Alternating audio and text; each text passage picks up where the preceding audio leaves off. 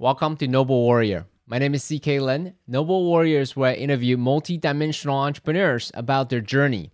We'll deconstruct their mindset, mental models, and actionable tactics so you can go out and take them and build your business, your life with more impact and fulfillment.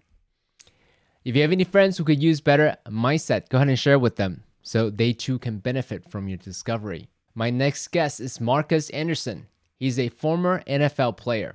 He's the founder of the World Education Foundation. He is a podcast co-host at ancestralcyborg.com. We talked about how he used his somatic wisdom to make congruent decisions and why his choice of leaving the NFL into the world of futurism wasn't a difficult one. He talked about the exact moment when his passion for the NFL left his body and how he used breathwork to achieve desirable qualities instantly, and how he use and integrate both the intellectual and the somatic life to be more in flow.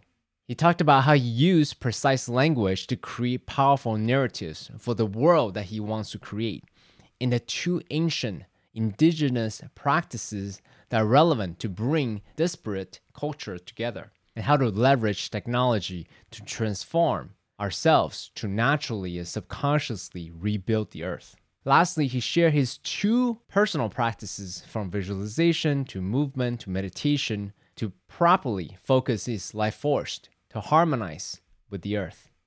Please enjoy my conversation with Marcus Anderson, the founder of AncestralCyborg.com. Please welcome Marcus Anderson. Happy to be here. Yeah, thank you, CK. Wonderful to be with you and your audience. So let's actually jump right into it. You have a really interesting background. You went from an NFL player to now a thought leader. If you can tell us a little bit about that hero's journey, I think that would be really fascinating. Yeah, definitely. Ever since I was little, I always kind of imagined what is possible. And I did that through kind of like this personal meditation that I would do. And it was before I actually knew what meditation was. But ultimately, through kind of seeing in this synesthetic type of mentality, I would piece patterns together, right? And I think one of the hardest parts for me growing up was being able to articulate those patterns into this three-dimensional space. But as I got older, I was able to really connect my physiological body with what I wanted out of life. So, for example, I would ask questions and I would listen to my heart. And if my heart actually was beating fast, I knew it was something that I shouldn't actually move forward with. But if I asked that same question and my heart was slow and there was a contentment around it, then I knew that I could move forward and explore that. So kind of using those as my barometers, I came from a family, with athletes, as well as intellects.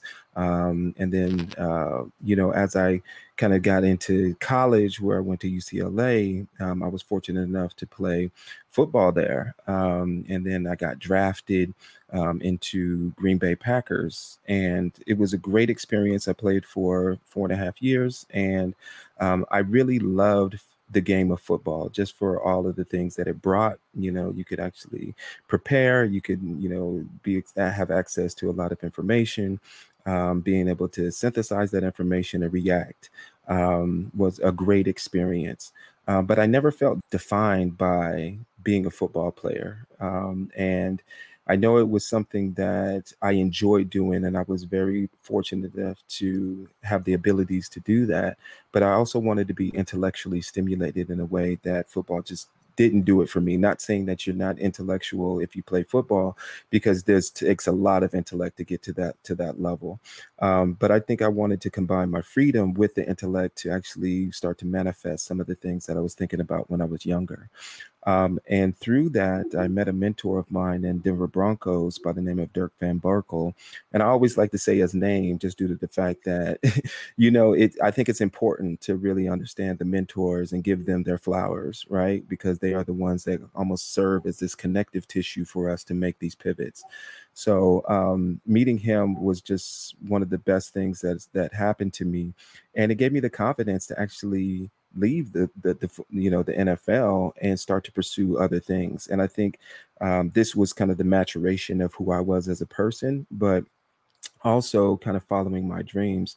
So I took about a month off. So pause for one moment, if you don't mind. If you can zoom into that moment to you where you met your mentor to making the decision to leave. I'm sure it wasn't as easy as you just like two sentence.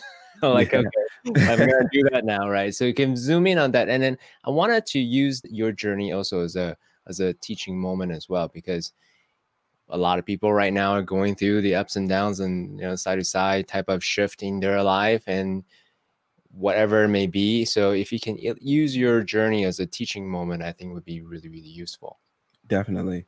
Yeah, I think it's all about really understanding what resonates with you. And I really kind of lean on indigenous wisdom that I've been able to pattern over the years of the relationality between ourselves and other things. And I think it was important for me to really understand what resonated with me, and really try to find out what that purpose was. Why was I here? What was my meaning in life? And what was I to do with the energy that I've been allocated during the time that I've been here? And I've always kind of been on a journey to match that with the things that I'm doing. So, when I was playing football, like, it was great. I did great. It felt great. But when I met Dirk, he was actually he was working on a project where he was converting a large aircraft into a cargo aircraft. And he was doing all the stress tests and the retrofitting of the doors and doing all the technical aspects to that. So every day after work, I would go visit him, and we became really good friends. And I started to understand that he saw me beyond a football player because he was actually transferring wisdom to me. He was really kind of taking it as a mentor without saying, "Hey, I'm your mentor." He just supplied knowledge. And as he saw that I sucked it up, he continued to, supply that knowledge. And I think over the course of building a trust, with someone who is fascinating to you, and that you glean wisdom from, I think you start to formulate new perspectives about what's possible, between yourself as well as the work that you're doing. So I advise everyone to try to find a mentor, someone that you can lean on, not only for the business aspects, but just kind of the emotional transformation that you may be making during that time. Having community and kinship is so important to the pivots that you make because you need that support. So even if it's not a family member, find somebody that believes in you as a person and is willing to give of themselves to see you succeed. And that's what I found in Dirk. And I think that's what made it easy for me to make that transition was just his recognition of seeing me as a person. So I want to do a quick recap. So he saw you beyond your identity as a football player, beyond Mhm. whatever that is. And believe in you and the possibility that you can rise above to whatever that looks like for your future self, right? So I'm curious to know also, was it smooth sailing or was there internal resistance? No, Derek, I'm not enough to step up to this idea that I know within me, but I don't want to admit to that. Was there any kind of inner resistance that he had to basically hold that space for you in order for you to rise above? Yeah, that's a great question. And there was resistance, just because you spend your life getting to a point where you're at the top of your game, right? And you want to be respected for that, and you want to be treated as, a fair participant in all of the work that you've done to get there. So the resistance was like, okay, is the NFL what I'm supposed to be doing? They're paying you a ton of money. You're actually exposed to a lot of doors being opened, and is this the right decision if you move away? And I kind of always lean on this. And one of the main reasons why I chose to leave was because I always was fascinated about other things off the field. So during the off season, in between workouts, I would get involved in different types of projects, and the year before I kind of really lost the passion, one of the GMs from the Raiders actually told me, Marcus, you can be in this league as long as you want, but you got to stop doing all the other things off the field. And at that moment, that's when all, like, physiologically, all of the passion just left my body. Mm. And I knew that I needed to make a transition. I knew that, okay, that was a sign for me that I shouldn't be here, but I had to listen to myself. So it was an internal battle. Like, okay, how far do I push this? If I'm not passionate about it anymore, but I'm getting, monetary, payment for it. where's that balance, and when can I actually make that pivot? So I had to really kind of go through that. And that was the resistance. But when I came to the decision and I actually understood that this is somewhere that I wanted to be, after football, then there was no resistance at all. Like, it was Mm. smooth. I understood that, but it took about maybe 6 months to really kind of consolidate all of those different perspectives for me.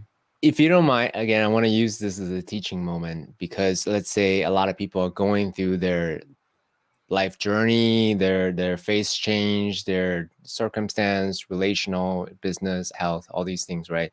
This is happening all the time.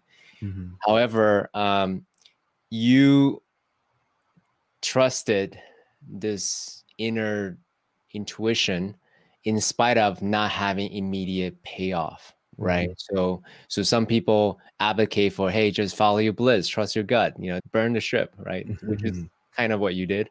Some people essentially say, hey, no, stay at your job, get the pay, so you can essentially do a portfolio type of approach, right? Mm-hmm. So you can maximize the utility of your cash, as well as you have some backdoors and so forth. So, and some people, as your GM, advise you, hey, double down on this thing, eliminate the distraction. So if you can kind of share with us your mental model around how you go about doing that even more, I think would be really illustrative to other people going through this forks in the road right now. Mm-hmm. Yeah, I think it's really about checking in with yourself, and really doing that on a regular basis, because the situations change, but it's not necessarily the situations that, are determining where you are. I think it's really about a self-evaluation and being critical with who you are and what you want to be, and being brave enough, right, to make those hard decisions, to be brave enough to know that things are going to work out if I actually get into my alignment. And also brave enough to really suppress the ego, right? Because we all have these egos that identify who we are or who we think we are. But there's also another side of the ego where there's an ego of where society may think you are, right? Your friends, your family, your coworkers, like, hey, this is where you need to be. This is who you are. This is who I've identified you as. And I think having the bravery to kind of break out of those mental models, to where you can create a new you can create new habits, you can create new rituals. I think it's really important to give yourself that capacity in order to do that effectively. Yeah. So personally, for me, I was I was raised, well, I'm Chinese. I'm raised, hey, you're a scholar, that's where your role is.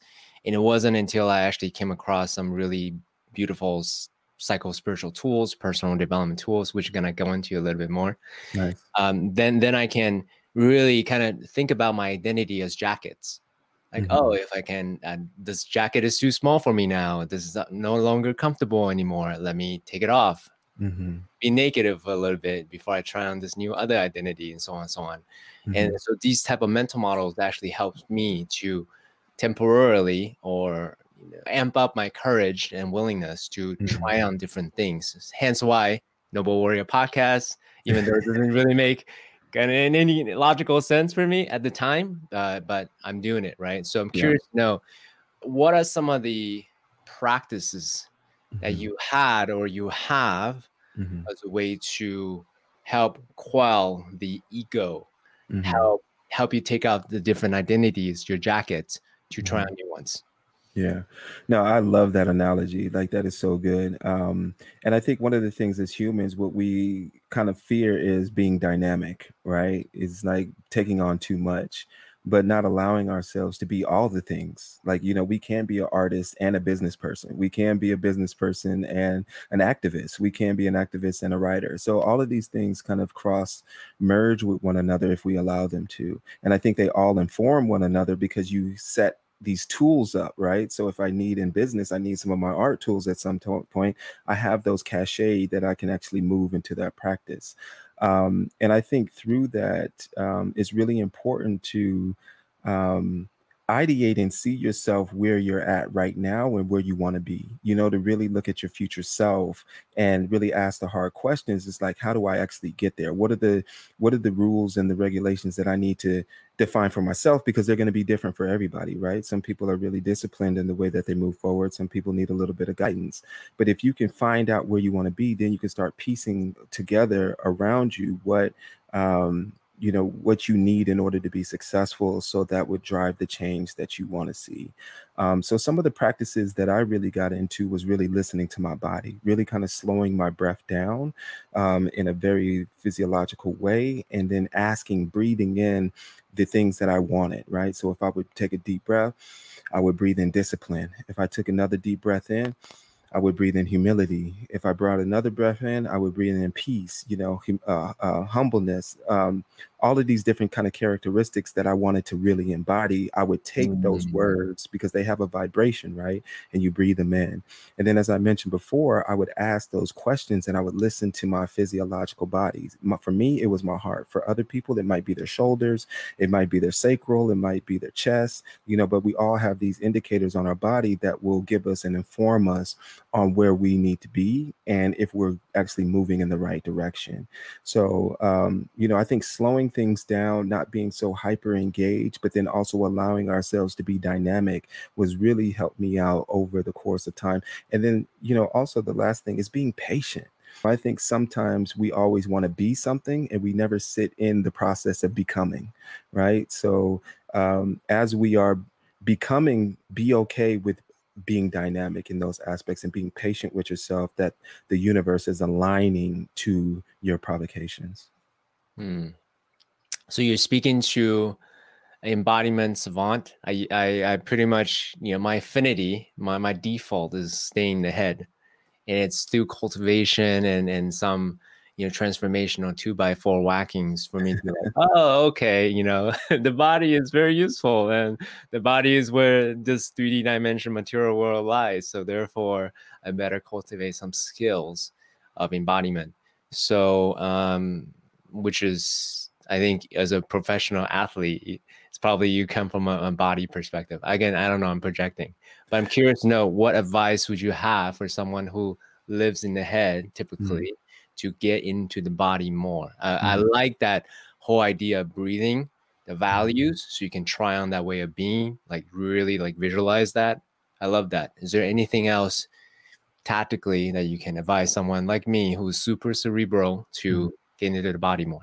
Yeah, definitely. I think it's really about connecting to the spirit, as well as the body. I remember sometimes when I was out on the field playing, I would have these out of body experiences. For example, I'll give you a rundown. Like during the week, from like Tuesday to Friday, it would be all about learning your opponent, right? Watching film, going over the playbook, learning the terminologies, learning the plays and the strategy for that week, and taking in all that information. It would be, week to week, it would change, so you had to have process and protocols on how to actually take in that information and synthesize it in a way that you could react while you're on the field. And what I would do is like really prepare, like do the due diligence in order to understand where I wanted to be during the game time, right? So visualizations, how do I actually like see myself into this space? So that's more of kind of like the spiritual, intellectual side. But then when you're on the field, like that's when I could embody it, right? And that's when I could feel and textualize and feel the textures of what I've been preparing for. But then when you mesh all of those things together, like for me, I even had out of body experiences while I was on the field where you just get into this flow state, right? Where you match the mind, the body, and the spirit, where you're just on autonomous. You're like one with the universe. You're feeling the energies of around you. You're just reacting. You're not thinking. You're out of your head. You're really just in your body because you're already prepared.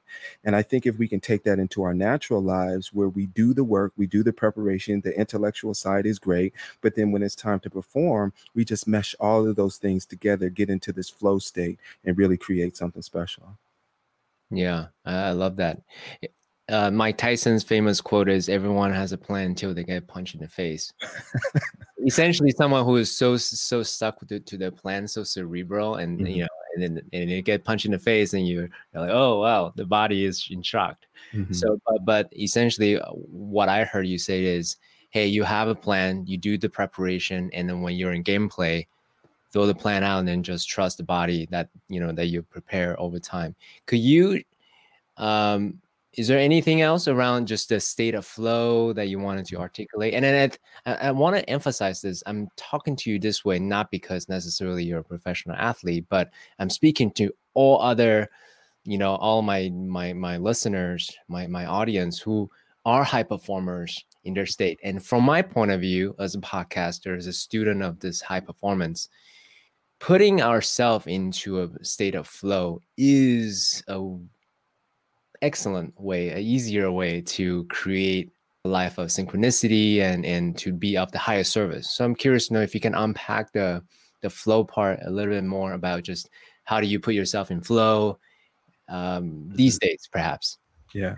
So for me, the way that I get in flow now, to be perfectly honest, is getting into nature, Mm, right? Because nature is so robust that you have to submit, right? It's almost like a forced submission. You can't control the elements in that aspect. But if you are able to kind of get to that point where you are resonating with the things that are around you, whether you're in a desolate place or an isolated place, or if you're in a robust place, like a green forest in the Pacific Northwest, um, you can find that orientation and understand your orientation in the larger part of the ecosystem, right? And if we can feel that, for me at least, nature is the cradler of all things, and it holds the facts and the resolutions for a lot of our quells that we may go through with one another. So nature is a way that I can activate and really get in contact, with what is important, not only to me, but into this larger ecosystem aspect. And I think when we strip away from the ego, that's when we can start to understand what our purpose and what our function really is.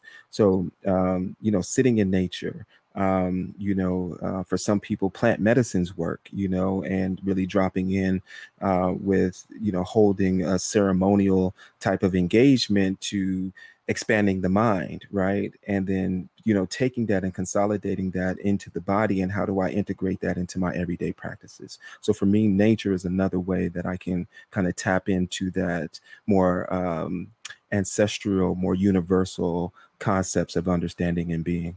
Okay, awesome. I love that. One of our guests, I can't remember who said, nature is the ultimate adaptogen. Because Mm, let's say if you're down, nature is going to bring you up. If you're too high, then nature is going to bring you back down. So I love indeed. that you talk about nature. Could you make it even more concrete? So some people like to go bow hunting, or some people like to just walk around it. Some people like to go surfing. Mhm. What are some of your concrete or regular practices as a way to be in partnership with nature? Mhm. Yeah, so I think it's really about setting intention. So even before I go on any hike, I set intention of what I want. I ask, wherever place that I'm at, to protect me, to guide me, to open up to me, and to really leave all of the things that may be hindering me from the best experience that I could possibly have. So I think setting my intention before I actually go into nature is really key for me.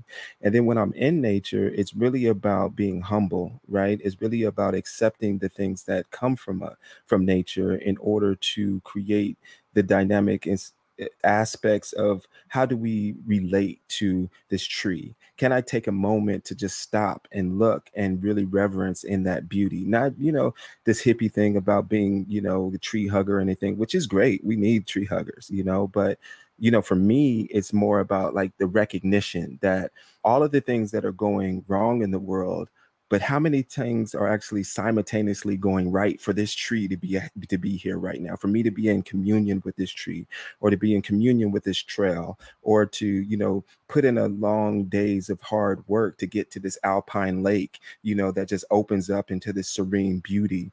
And I think it tests all of these different mechanisms for us of understanding that, how do we just be apart and be in mesh, with the place that we're at. And I think when we are in that, then nature is allowed to open up to us in a really concrete way that says, yes, you are correct, or no, you are wrong. And I Mm, think when we can listen to that, then it would actually open up a lot of things in our everyday lives. mm, mm, mm. So I am trained classically as a biomedical engineer, very much of a materialist, reductionist, approach to life.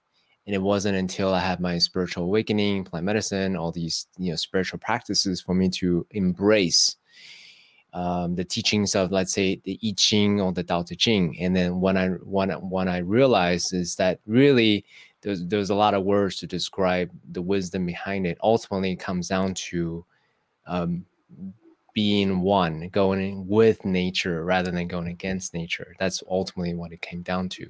Mm-hmm. So I'm curious to know, from your perspective, has this love for nature always been there, or is this, some event happened and have you realized like, oh, nature is so important as a way to help you individually as well as help all of us human species to coexist? Mm-hmm.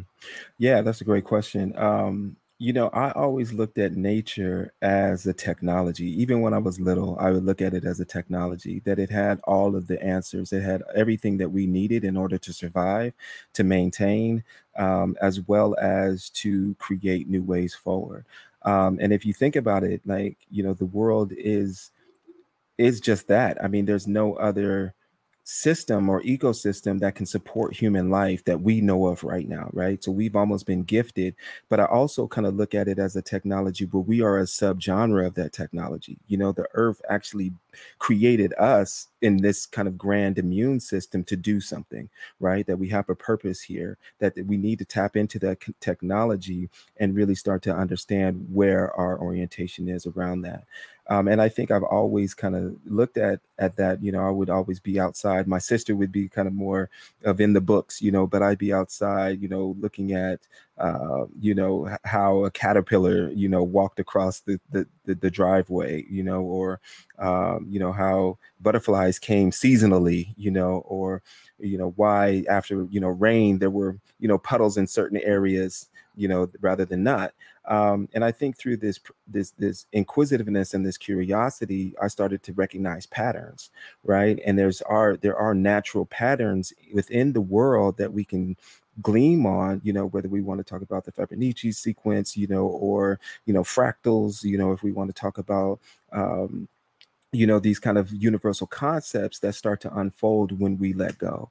And I think at a young age, I started to see it as a technology that creates these patterns, that create these systems and these ecosystems that can be tapped into and be mapped over different, I guess, schema as we're approaching, life and whole. I love.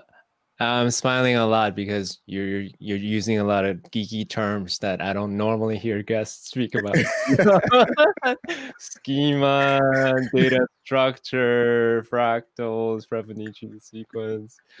I love it. Yeah, we dropped in. We dropped in. I'm sorry, man. I'm sorry for wearing my little nerd hat, man.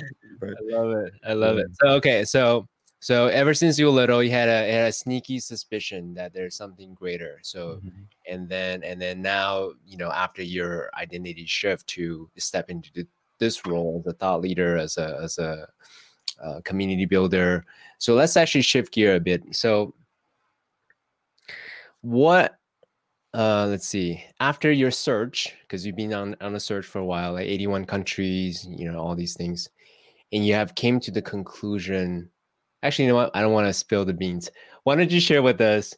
What have you discovered after visiting the planet, all different places, as a way to kind of think about our role as human species, as well as how do we actually live in coexistence with nature? Wow. Sure.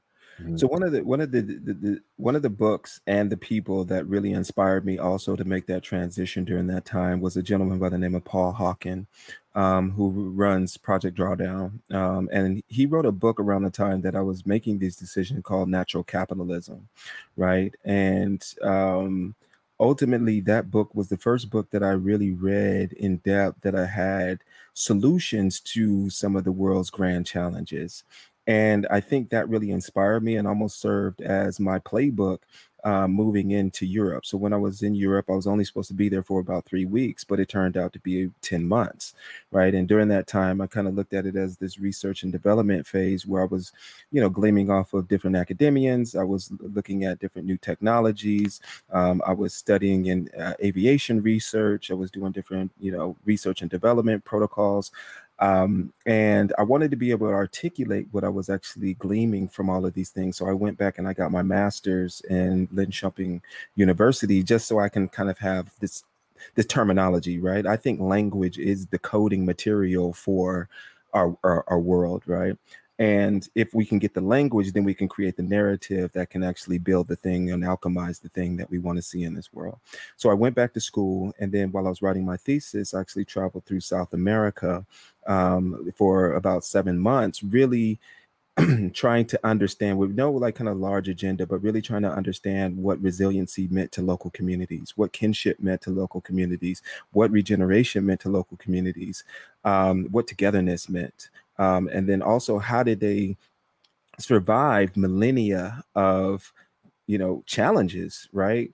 And I think through that provocation, that's what led me to say, you know what, I want to learn more about this, but I also want to give of myself and the knowledge that I've gleaned over that year. So um, I created an organization by the name of the World Education Foundation. And this was really the protocol that helped me to bridge the gap between academic knowledge, modern technology, and local integration, right?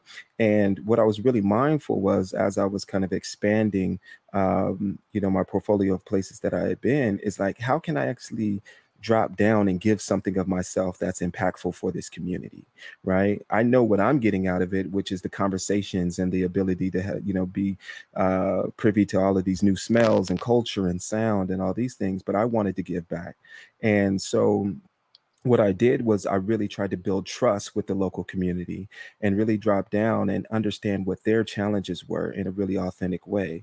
And I used American football around that to introduce and to give back to the kids in the communities.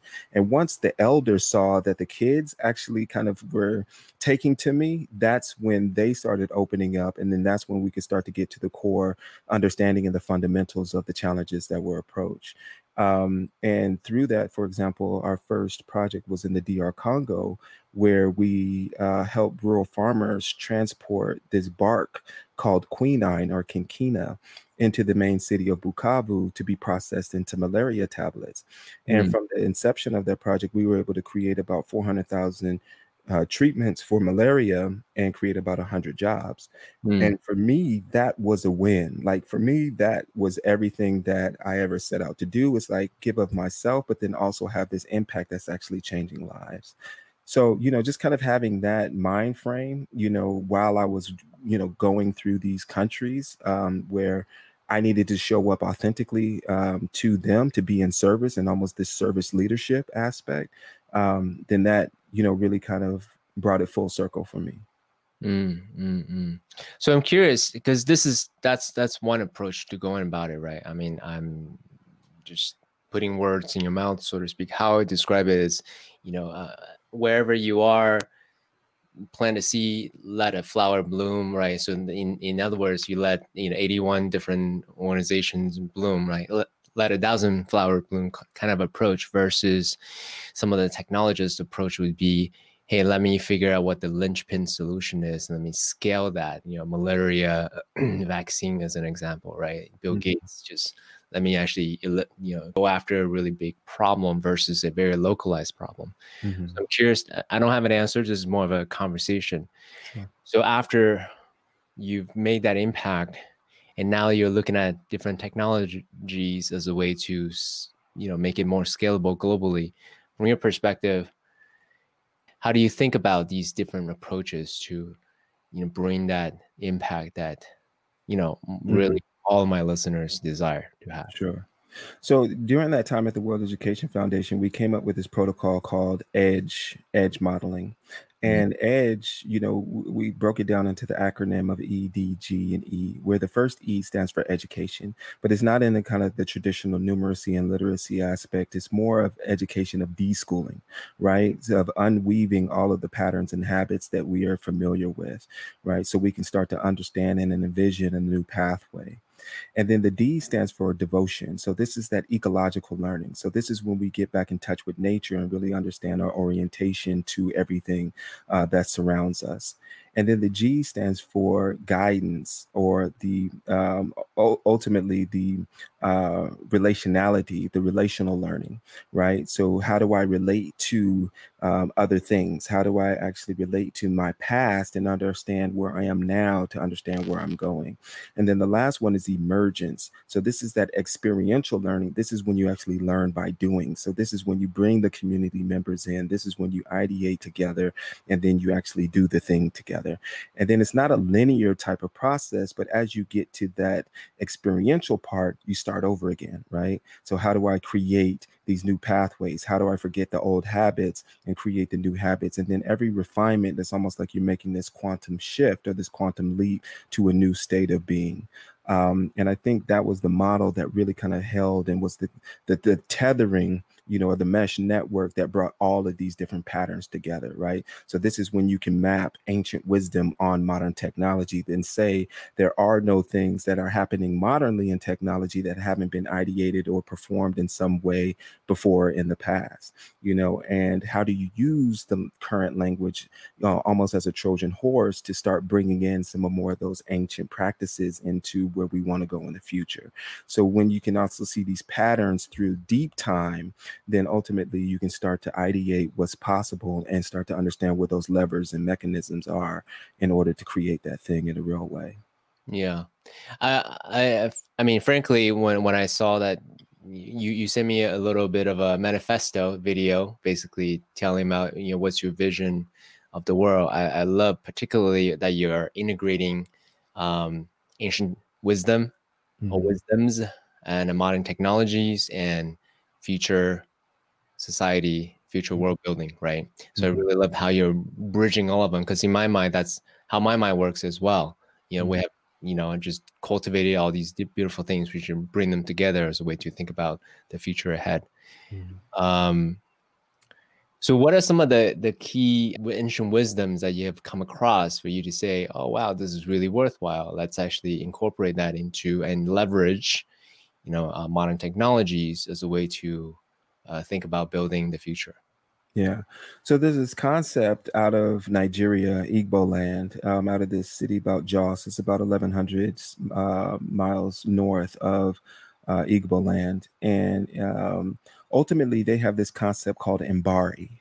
And Mbari is artistic expression of reverence, right? So a priest would go through the community and ultimately pick individuals. You couldn't say no. You had to be involved with this community artistic piece, right? And through this artistic piece, you were part of creating something within the village that, for one, paid reverence to the place in the earth of the village, but also to the queen of the village.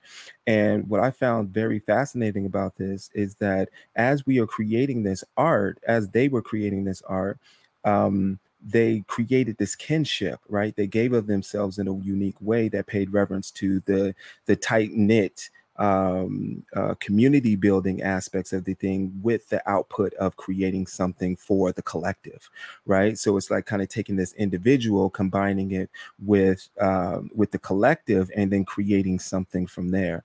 So Mbari is really about how do we take our individual selves, be of service to the collective, and then pay reverence to whatever it is that we're doing. So that's one ancient wisdom. You also have the Kekak, which is a Southeast Asian practice out of Bali, where the men of the community would sit together and they would do this ritual of making a noise like ha ha ha ha, all together in unison. They would sit in a circle and they would do this, for one, to pay reverence, right? But then also what this would do was take the I out of it and actually put the we in it, that we are all collectively in this together.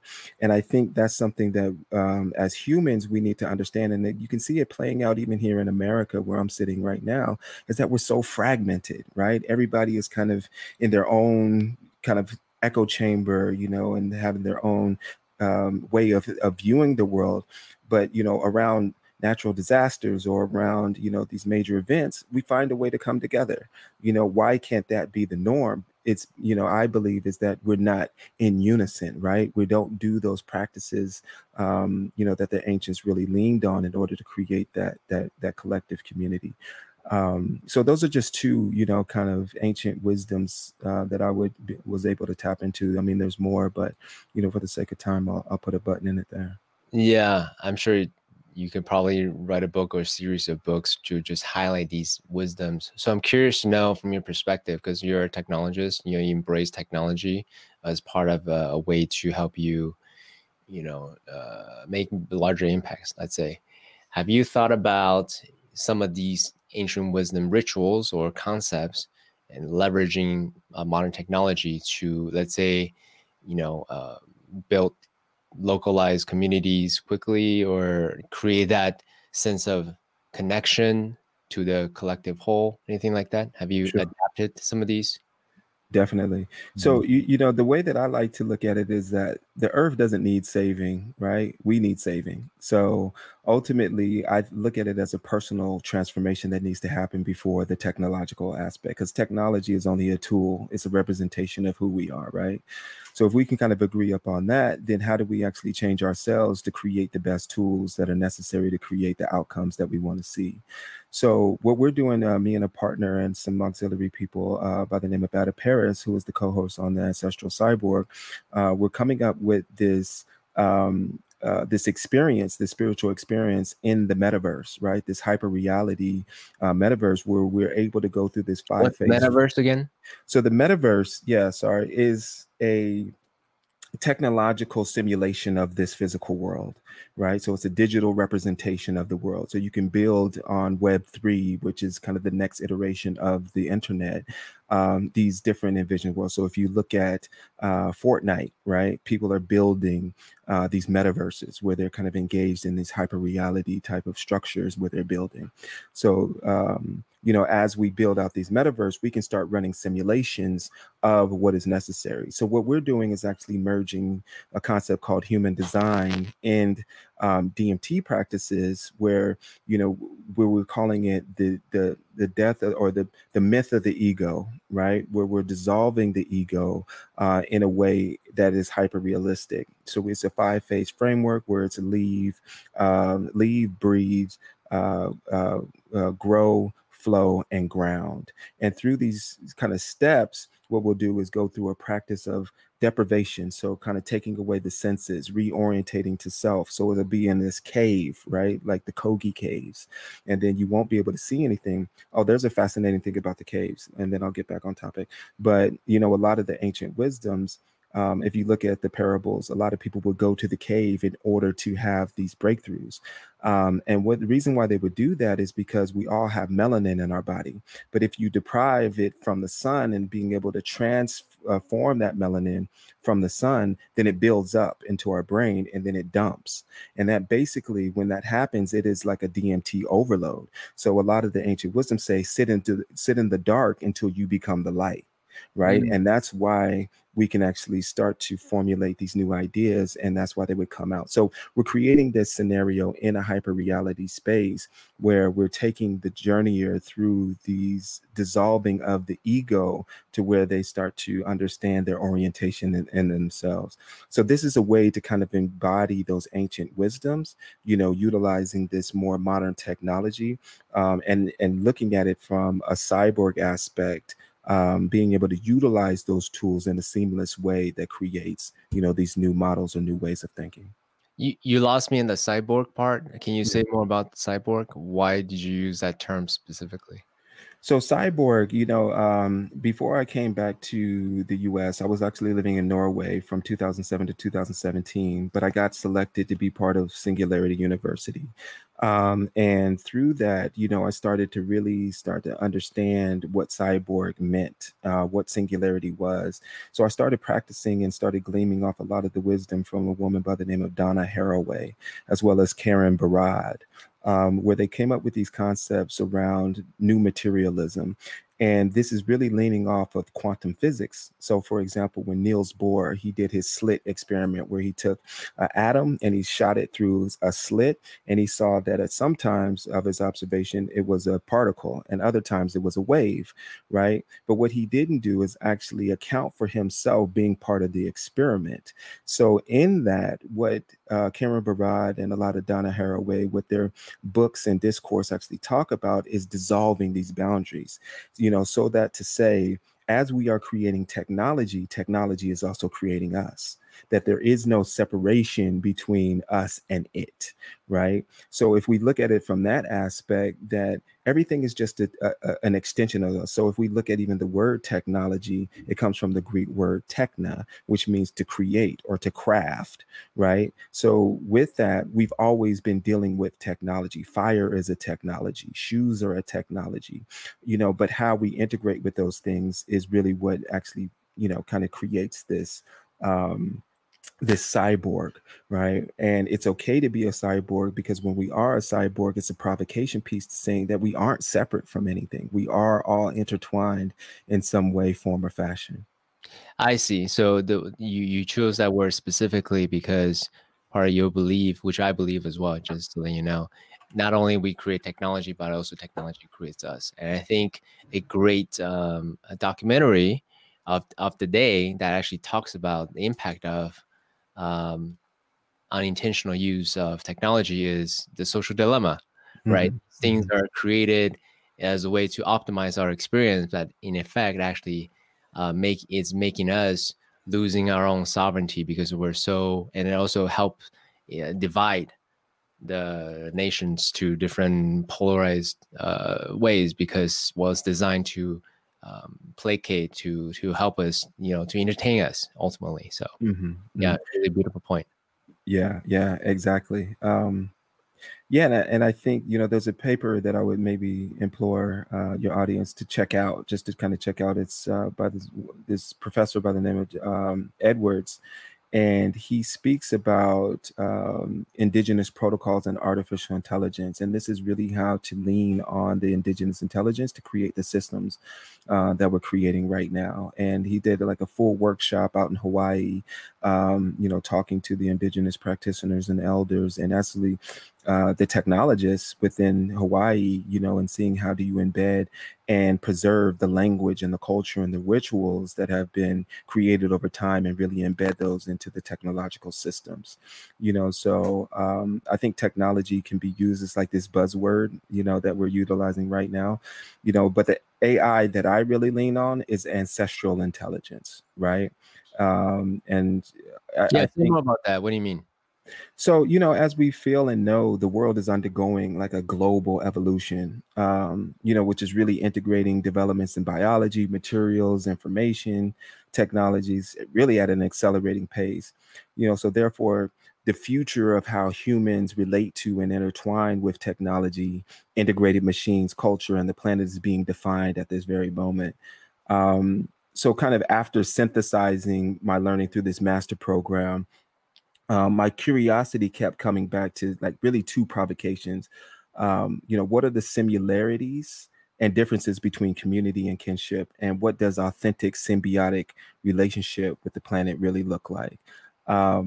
And I think these questions really kind of provoked larger understandings of how do we get into a place where we're naturally subconsciously building with the earth.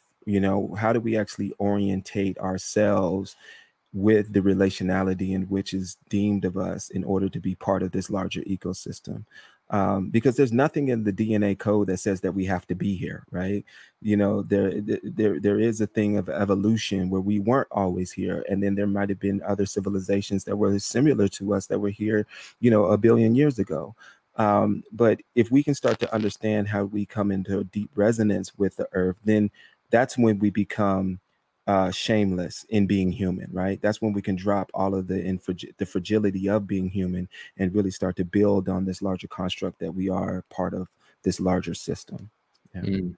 It's interesting that you used the word shameless. Why did you use that word? Yeah, I believe there is a shame, of being mortal, right? We have an endoskeleton. I mean, if you scratch us, we bleed. All of us kind of come into this world knowing that we may sometime make a transition out of this world, by death or by, you know, you know, other means, and I think that creates kind of a shame or fear that a lot of us don't grapple with, right? We don't understand the processes. So during the time that we think that we need to be here, it's really promoting an extractive type of mentality, right? How much can I Mm, take what's in it for me? during Yeah. what's in it for me? Mm, I know that I'm not going to be here. I know that, I'm fallible.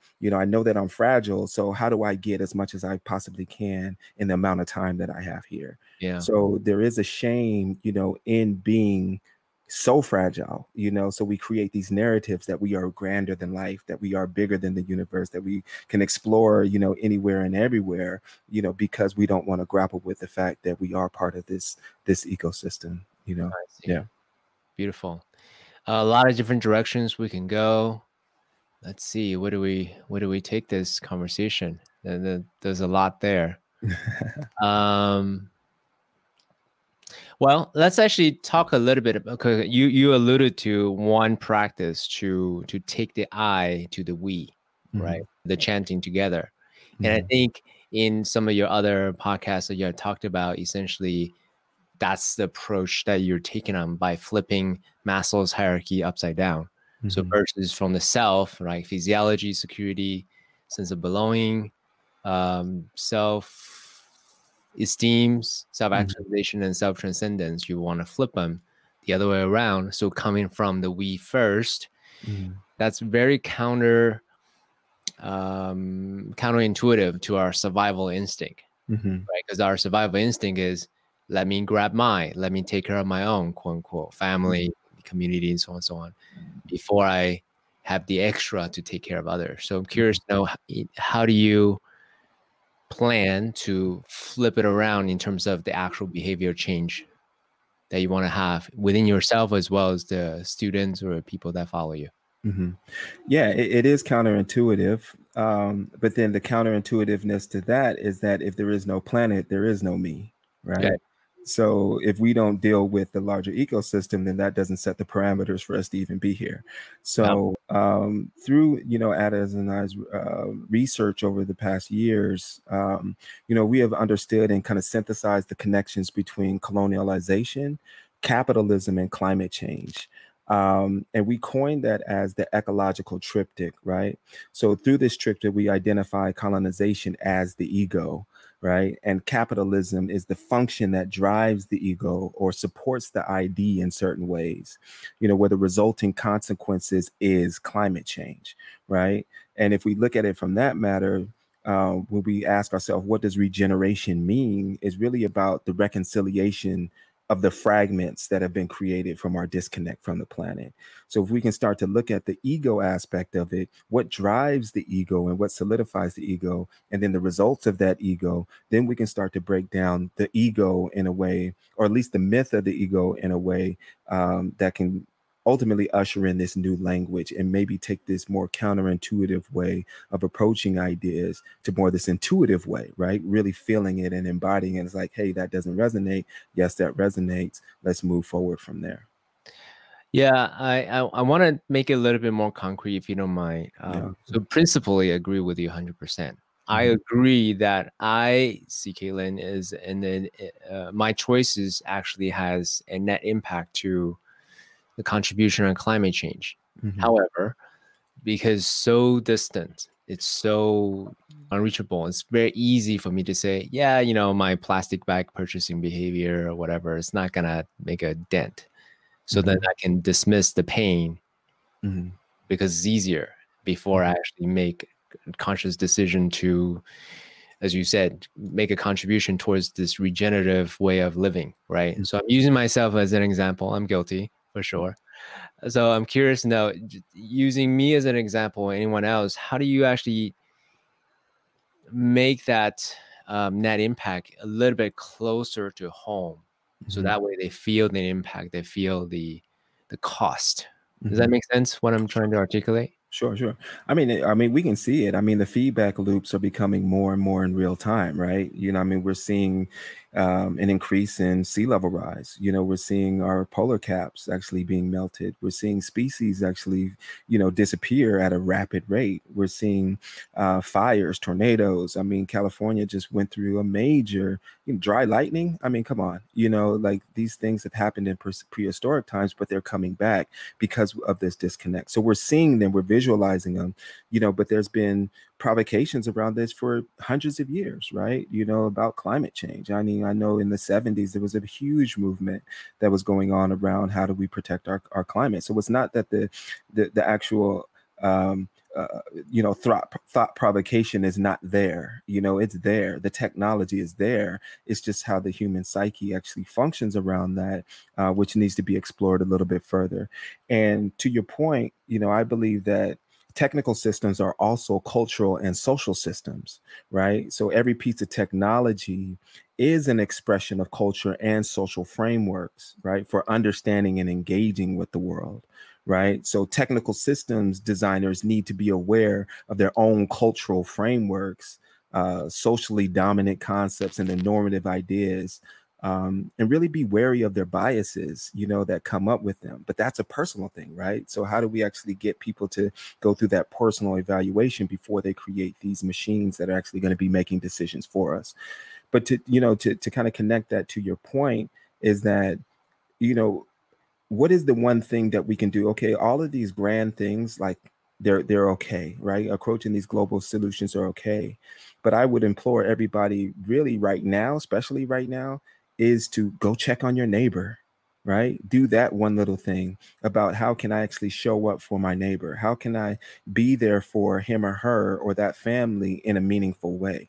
And if every neighbor was to do that, then ultimately we would start to get this change where we would ideate and say, hey, you think about the same things that I think about. Hey, there's a collective effort that we can make to approach these larger issues. Hey, we have crowdfunding. Let's actually put something together that we can get this larger participation in this, to approach these larger challenges. So I think it starts very local, with what you're doing with your own self, with transformation. How are you embodying that with your neighbors? And then collectively, we can start to ideate over these larger issues. Yeah, for sure. Confucius has said it very, a few thousand years ago. He said, self-mastery, family, country, world, fractal, Mhm. right? That's it.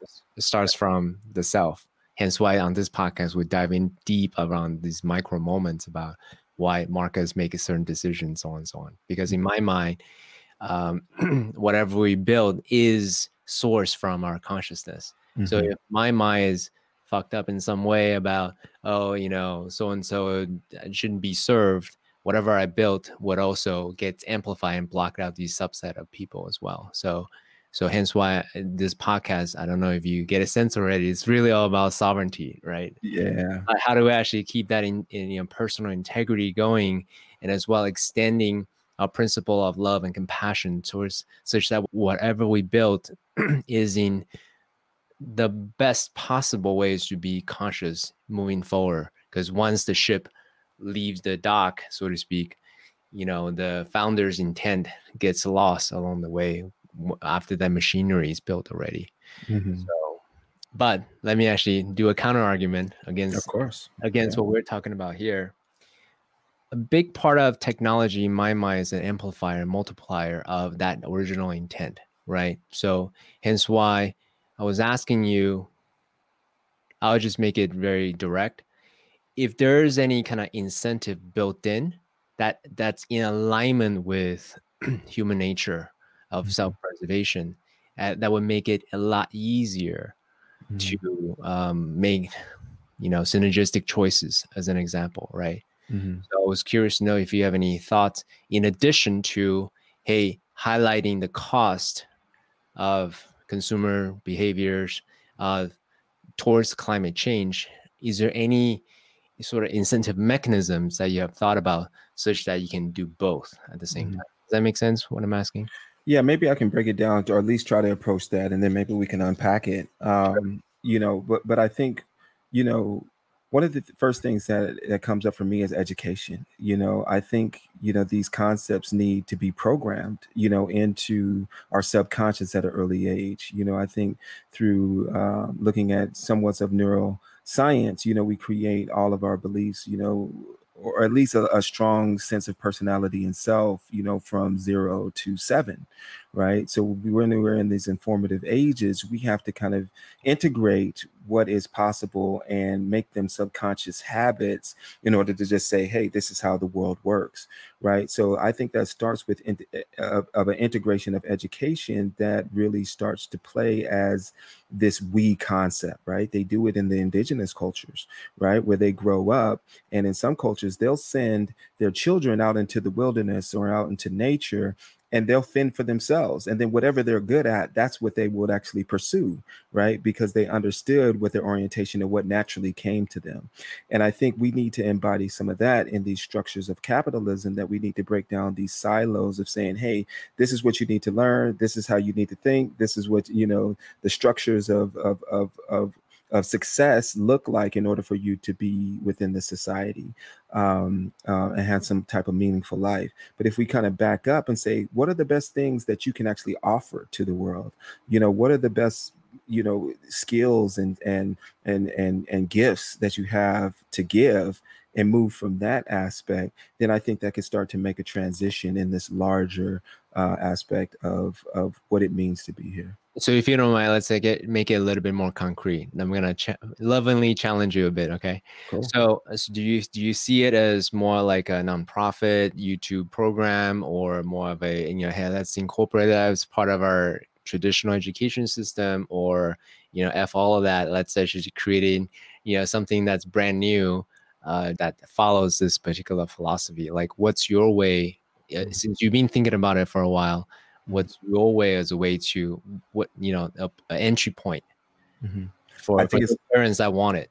Right. I think it's all of the things that you just mentioned, right? I don't think it needs to be one or the other. I think it needs to be a consolidation of all those things, where it's practical intellectual education, and I think there's a lot of things in there. One of the things that the World Education Foundation, what we really like to do was mobilize the solutions that were in the academic space.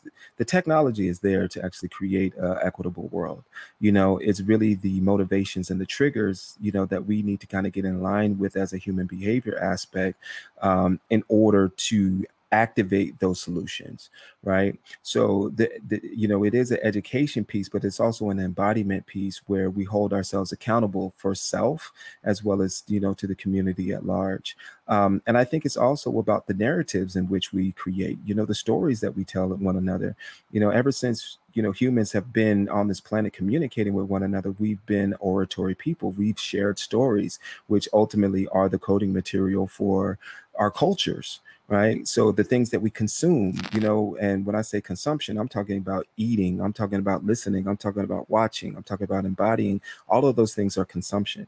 So being very mindful of what we're taking into our bodies, that actually changes the cellular makeup of who we are as people, right? I know Armamoto, he did an experiment with the water where, he had water and he, spoke loving affirmations to one bottle, and he told disgusting affirmations to the next, and the crystallization within each of those actually changed just due to the vibration of what he was saying and the intent that he was saying it in.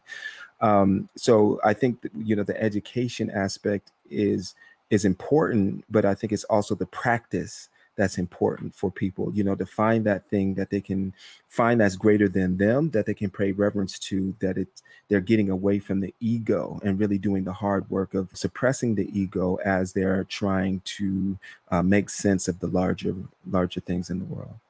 Thank you for that. So I want to ask you your personal practices for personal transformation, as well as a way to maintain your own sovereignty before moving to some of the other more of a commercial things that you're doing. Is that cool with you? Of course. Definitely. Awesome. So what are some of the practices that you do as a way to maintain your own sovereignty, your own equanimity, your own consciousness, so that you navigate this, shall we say, chaos of a world? Things happen all the time. So what are the practices that you have? Yeah, so Qigong is one of them. No kidding. Any specific kind? What's that? Any specific kind? So we're looking at kind of the so for example, let me run you through one of my practices, right? Mm, So ultimately what I would do like every morning for probably about a year and a half straight, I would get up and I would like look at a tree. Like I would ultimately find a tree that I could stare at. And I would stare at that tree for multiple hours while the sun was coming up. And through that, I saw that there was a connection between me and that that tree that connected me to my own life force, right? And then through right after that, I would get into like qigong or qigong aspects where the coordinated postures of the movement, the breathing, and the meditation. I use that to really kind of tap into my personal health, but also my spirituality, and then also just movement, right? So these basic movements of understanding, like how do I flow in this space and time from having an orientation that I'm connected to everything, right? And then ultimately gaining that life force and bringing it into my sacral and holding that energy of that ball inside half of me and then outside half of me, which was another connector of who I was embodied, and then kind of this larger life force that can be created. So to kind of just bring it down, I would really kind of get into those aspects of how do I channel my life force? How do I check in with my personal health? How do I check in with my spirituality? Mhm. mm, I love it.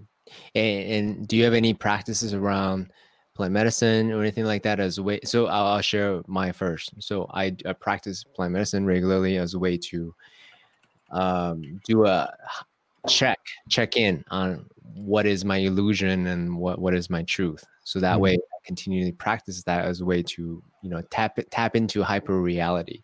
So that's Mhm. part of my practice as well. So I'm curious to know if you have any like quarterly or annually type of practices around. Yeah, I don't schedule them per se, but I do drop in when I'm called, and I kind of look at those opportunities as a place to really connect. And I think, just utilizing as from that natural aspect, I'm always right where I need to be, right? So, when I drop in with friends, we might, you know, kind of get into some plant medicine before we go into the forest, right? Back when I was traveling throughout South America, I was able to be with and sit with some shamans, in the Amazon to really drop in and be with them. I've done sweat lodges with the Hopi tribes. I've done breathing techniques that kind of open up the lungs and kind of get us into different, meditations and ways of being and thinking and feeling. And I look at it as, it's all about intent, right? So if we do these practices, how do we set our intent to be present with the medicine, right? So when we set our intent, then that opens up a lot of different aspects of connectivity. So for example, one of my last ceremonies, I was able to drop in, but then at one point I went into the bathroom and I looked at myself in the mirror, right? And my eyes like stayed the same, but my face, like it went through all of my lineage. Like I could see myself being old, I could see myself being young, I could see myself in the past, I could see myself in the future. And it was almost like these hyper reality type of structures, like these indigo and purple structures that were like hieroglyphics that were on my face, right? So now that gave me a really deeper perspective of one of deep time, but also of my ancestral lineage, right? That all the things that have come before me have held the water for me being here right now, right? And that strengthened that and understanding that there's been so many people that have laid the way, for you to have this experience. You're responsible, right? You're responsible to hold that lineage in a way that creates something special that will last. So that gave me the provocation of in everything that I do, what type of ancestor do I want to be? Mm, Right. So if I ask myself what type of ancestor I want to be, then all of those decisions that I make, those micro decisions that I make on a day-to-day basis, they have a barometer to align with, right? So mm, is this the type of ancestor I want to be? Is this what I want to live with my lineage? mm, mm. And I think from there we can start making some different decisions. Thank you. That provides a much richer context to the name of your podcast, Ewan. So thank you for that. I appreciate it. Yeah. Indeed, I think a lot of people think about, who am I being for as a husband or wife or as a father, as a mother, so on and so forth. But you go beyond that. What kind of ancestor do I want to be? What kind of legacy do I want to have? So beautiful. So regarding that, I'm watching the time as well. So let's actually talk a little bit more about what you're up to with some of, combining the ideas of, ancient wisdoms and your understanding of modern technologies. Share with us some of the cool things that you're doing. Well, there's three things. There's space, there's land, and then there's the voice, the language part, right? So in the space aspect, out of Singularity, we were kind of tasked to come up with a business around climate change. So I came up with a understanding of how do we combine or these exponential technologies like satellites, machine learning, unique data sets to quantify the sustainability for infrastructure projects, for global infrastructure projects. So we're talking about energy systems, wastewater management systems, roads, any type of utility that goes into building a city. We want to be able to quantify that not only in its economic traits, but also in its social as well as its environmental impact. And the social, we're making correlations to the sustainable development goals that were mandated by the UN. And then from the environmental aspect, we're being able to use different protocols to find missing data layers and also do change detection that can start to see and map, what a place looked like before the intervention, and then also track after what it looks like. And I think through that, vertically, what we're doing is we're launching a satellite, a small 6U satellite, just to do a proof of concept. But ultimately, the value add would be to add a hyperspectral imaging camera, where a hyperspectral imaging camera can get 3,000 bands. So every particle, every element on this planet has a reflective rate.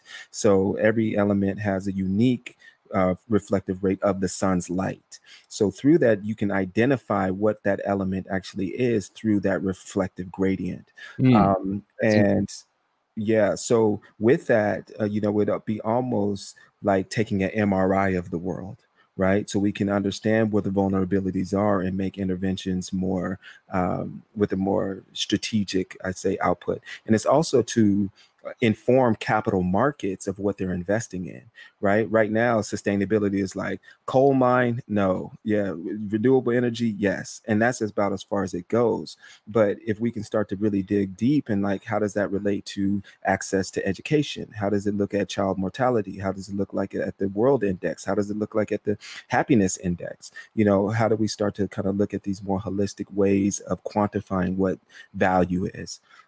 So that's kind of the space. And then land, we're working on. You mind if I ask you a quick question before we go into land? Sure, sure. So that's an admirable project. I love it. You're essentially creating a real-time MRI to identify vulnerable places. Mm-hmm. How does the economics works there? Is it, hey, I have this much data, let me sell it back to the nation or to the state or to the real estate development projects? I don't quite understand, like, how does that incentive infrastructure stuff work? So the stakeholders would be project developers, insurance companies, pension funds, even academians, miners. There's a lot of different stakeholders that could actually utilize this data. So, for example, in Africa, they don't have the census data that we have, right? So one case study we did in Rwanda was being able to actually simulate putting, whatever megawatt distributing electricity grid in a place in Rwanda, and we were able to make correlations to what the social impact and the environmental impact would be.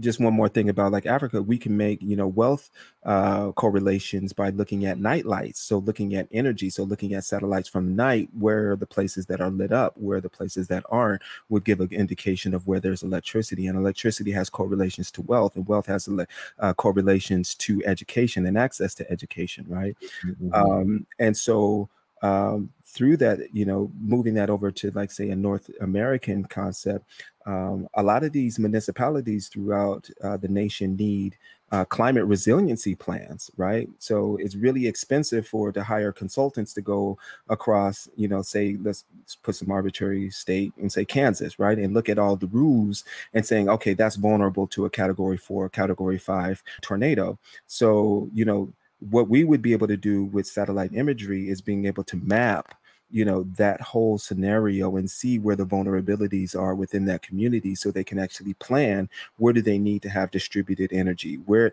if this category 5 tornado were to come through here, where are the deployments of hospitals, or are the hospitals actually equipped to sustain a category 4 hurricane. So, even with missing data layers, or we could look at particles in the world, in the earth, what they call, volatile. So yeah, there's a lot of different case studies that we can get to, and there's a lot of different stakeholders where this information. Yeah, we could probably geek out about this very topic for another hour. So you were going to talk about land usage. Go ahead. Sure. So kind of connecting those things, how do we actually put this information into practice? And I think, what we did over the summer was really drive through the American West, talking to large landowners and seeing if they would be willing to transform into more regenerative practices.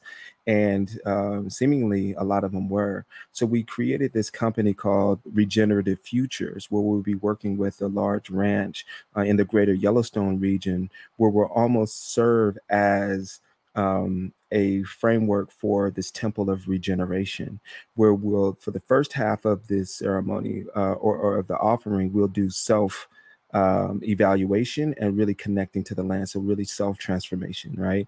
And then after that, what we'll focus on is 4 different verticals: an artistic expression, an emerging technology, a civic solution, as well as rethinking policy.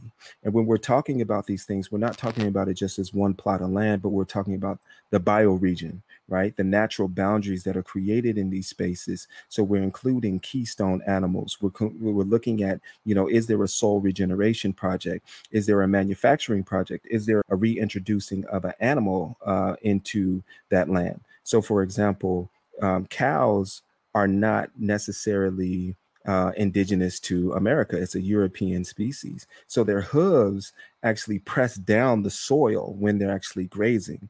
But bison, they have a 3-prong hoof that naturally tills the land, and actually creates the microbes, within the soil that regenerates it. So even reintroducing these more ancestral species into these places could serve. But we do the personal transformation, and then we understand and we ask what is needed from that space. So just one more thing, just, the whole concept is to, from there, create these distributed networks of these labs across the US where you can drop in and have these experimentations on land. Yeah. So do the landowners come to you, or you go to them? Like, because essentially, if I'm simplifying this in my head, right? So pardon me if this is not what you're intending.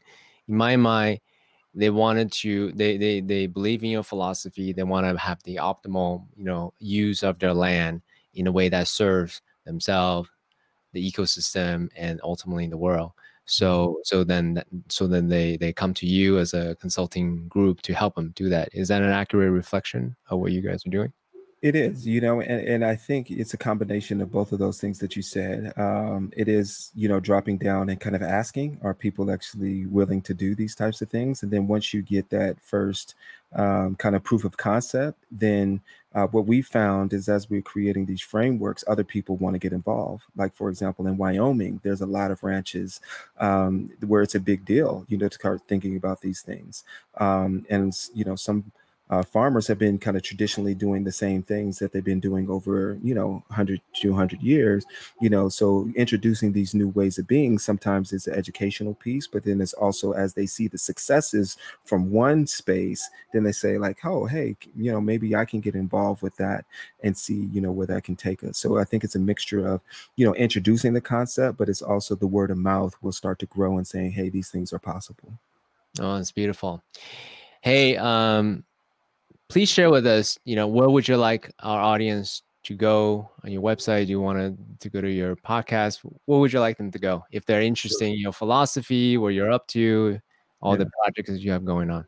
Yeah, so to start off with, Ancestral Cyborg is going to be our podcast. We launched something with one of my good friends, Yes Lady Phoenix, for Crypto Basel a couple of weeks ago. So we have that in the can. And then as the new year turns, we're going to start having more of those conversations. So ancestralcyborg.com. And then you also have urbanmatrix1.com if you're interested in the kind of like space and geo sciences. And then, you can find me on LinkedIn, at Marcus Anderson if there's any provocations. I currently have my Instagram blocked or closed, but you can find me there at Global Papa Smurf. So those are the places that you can, get in contact. Beautiful. I'll make sure that they're all in the show notes. And I want to just take a moment to really acknowledge you, Marcus. Just really thank you for being the kind of person who is willing to have, very in-depth conversation, dance with me in a very interesting way. I really appreciate you sharing about your history as a professional athlete, your practice to get into flow, as well as what vision that you have, after studying with, 81 different countries, and what it actually takes to create this sustainable future for all mankind. Actually, one other thing I want to make a note of it. Just like your words, like so poetic. You're like the best evangelist for all these brilliant ideas, and from the ancient wisdom to the modern technologies, to bring them all together. So whatever you do, keep doing it, because you're really, really good at it. Thank you. I really appreciate that, CK. And one thing that I want to mention is that, I can't do this alone, So as we go through these modalities, people like you that are actually doing the work of getting these narratives out, you deserve your flowers as well, because it's one thing to talk about it, but it's another thing to bring it into the world. And you are that catalyst that is bringing this into the world. And then also, people that are involved, I know it's not an island. I might have had my own personal experiences, but there's been people that have been working on this a lot longer than I have that I'm willing and able, to work with. So as we kind of go on this journey, I'm really open to working with different brilliant minds around these concepts. Beautiful, Marcus. Until next time, we jam again.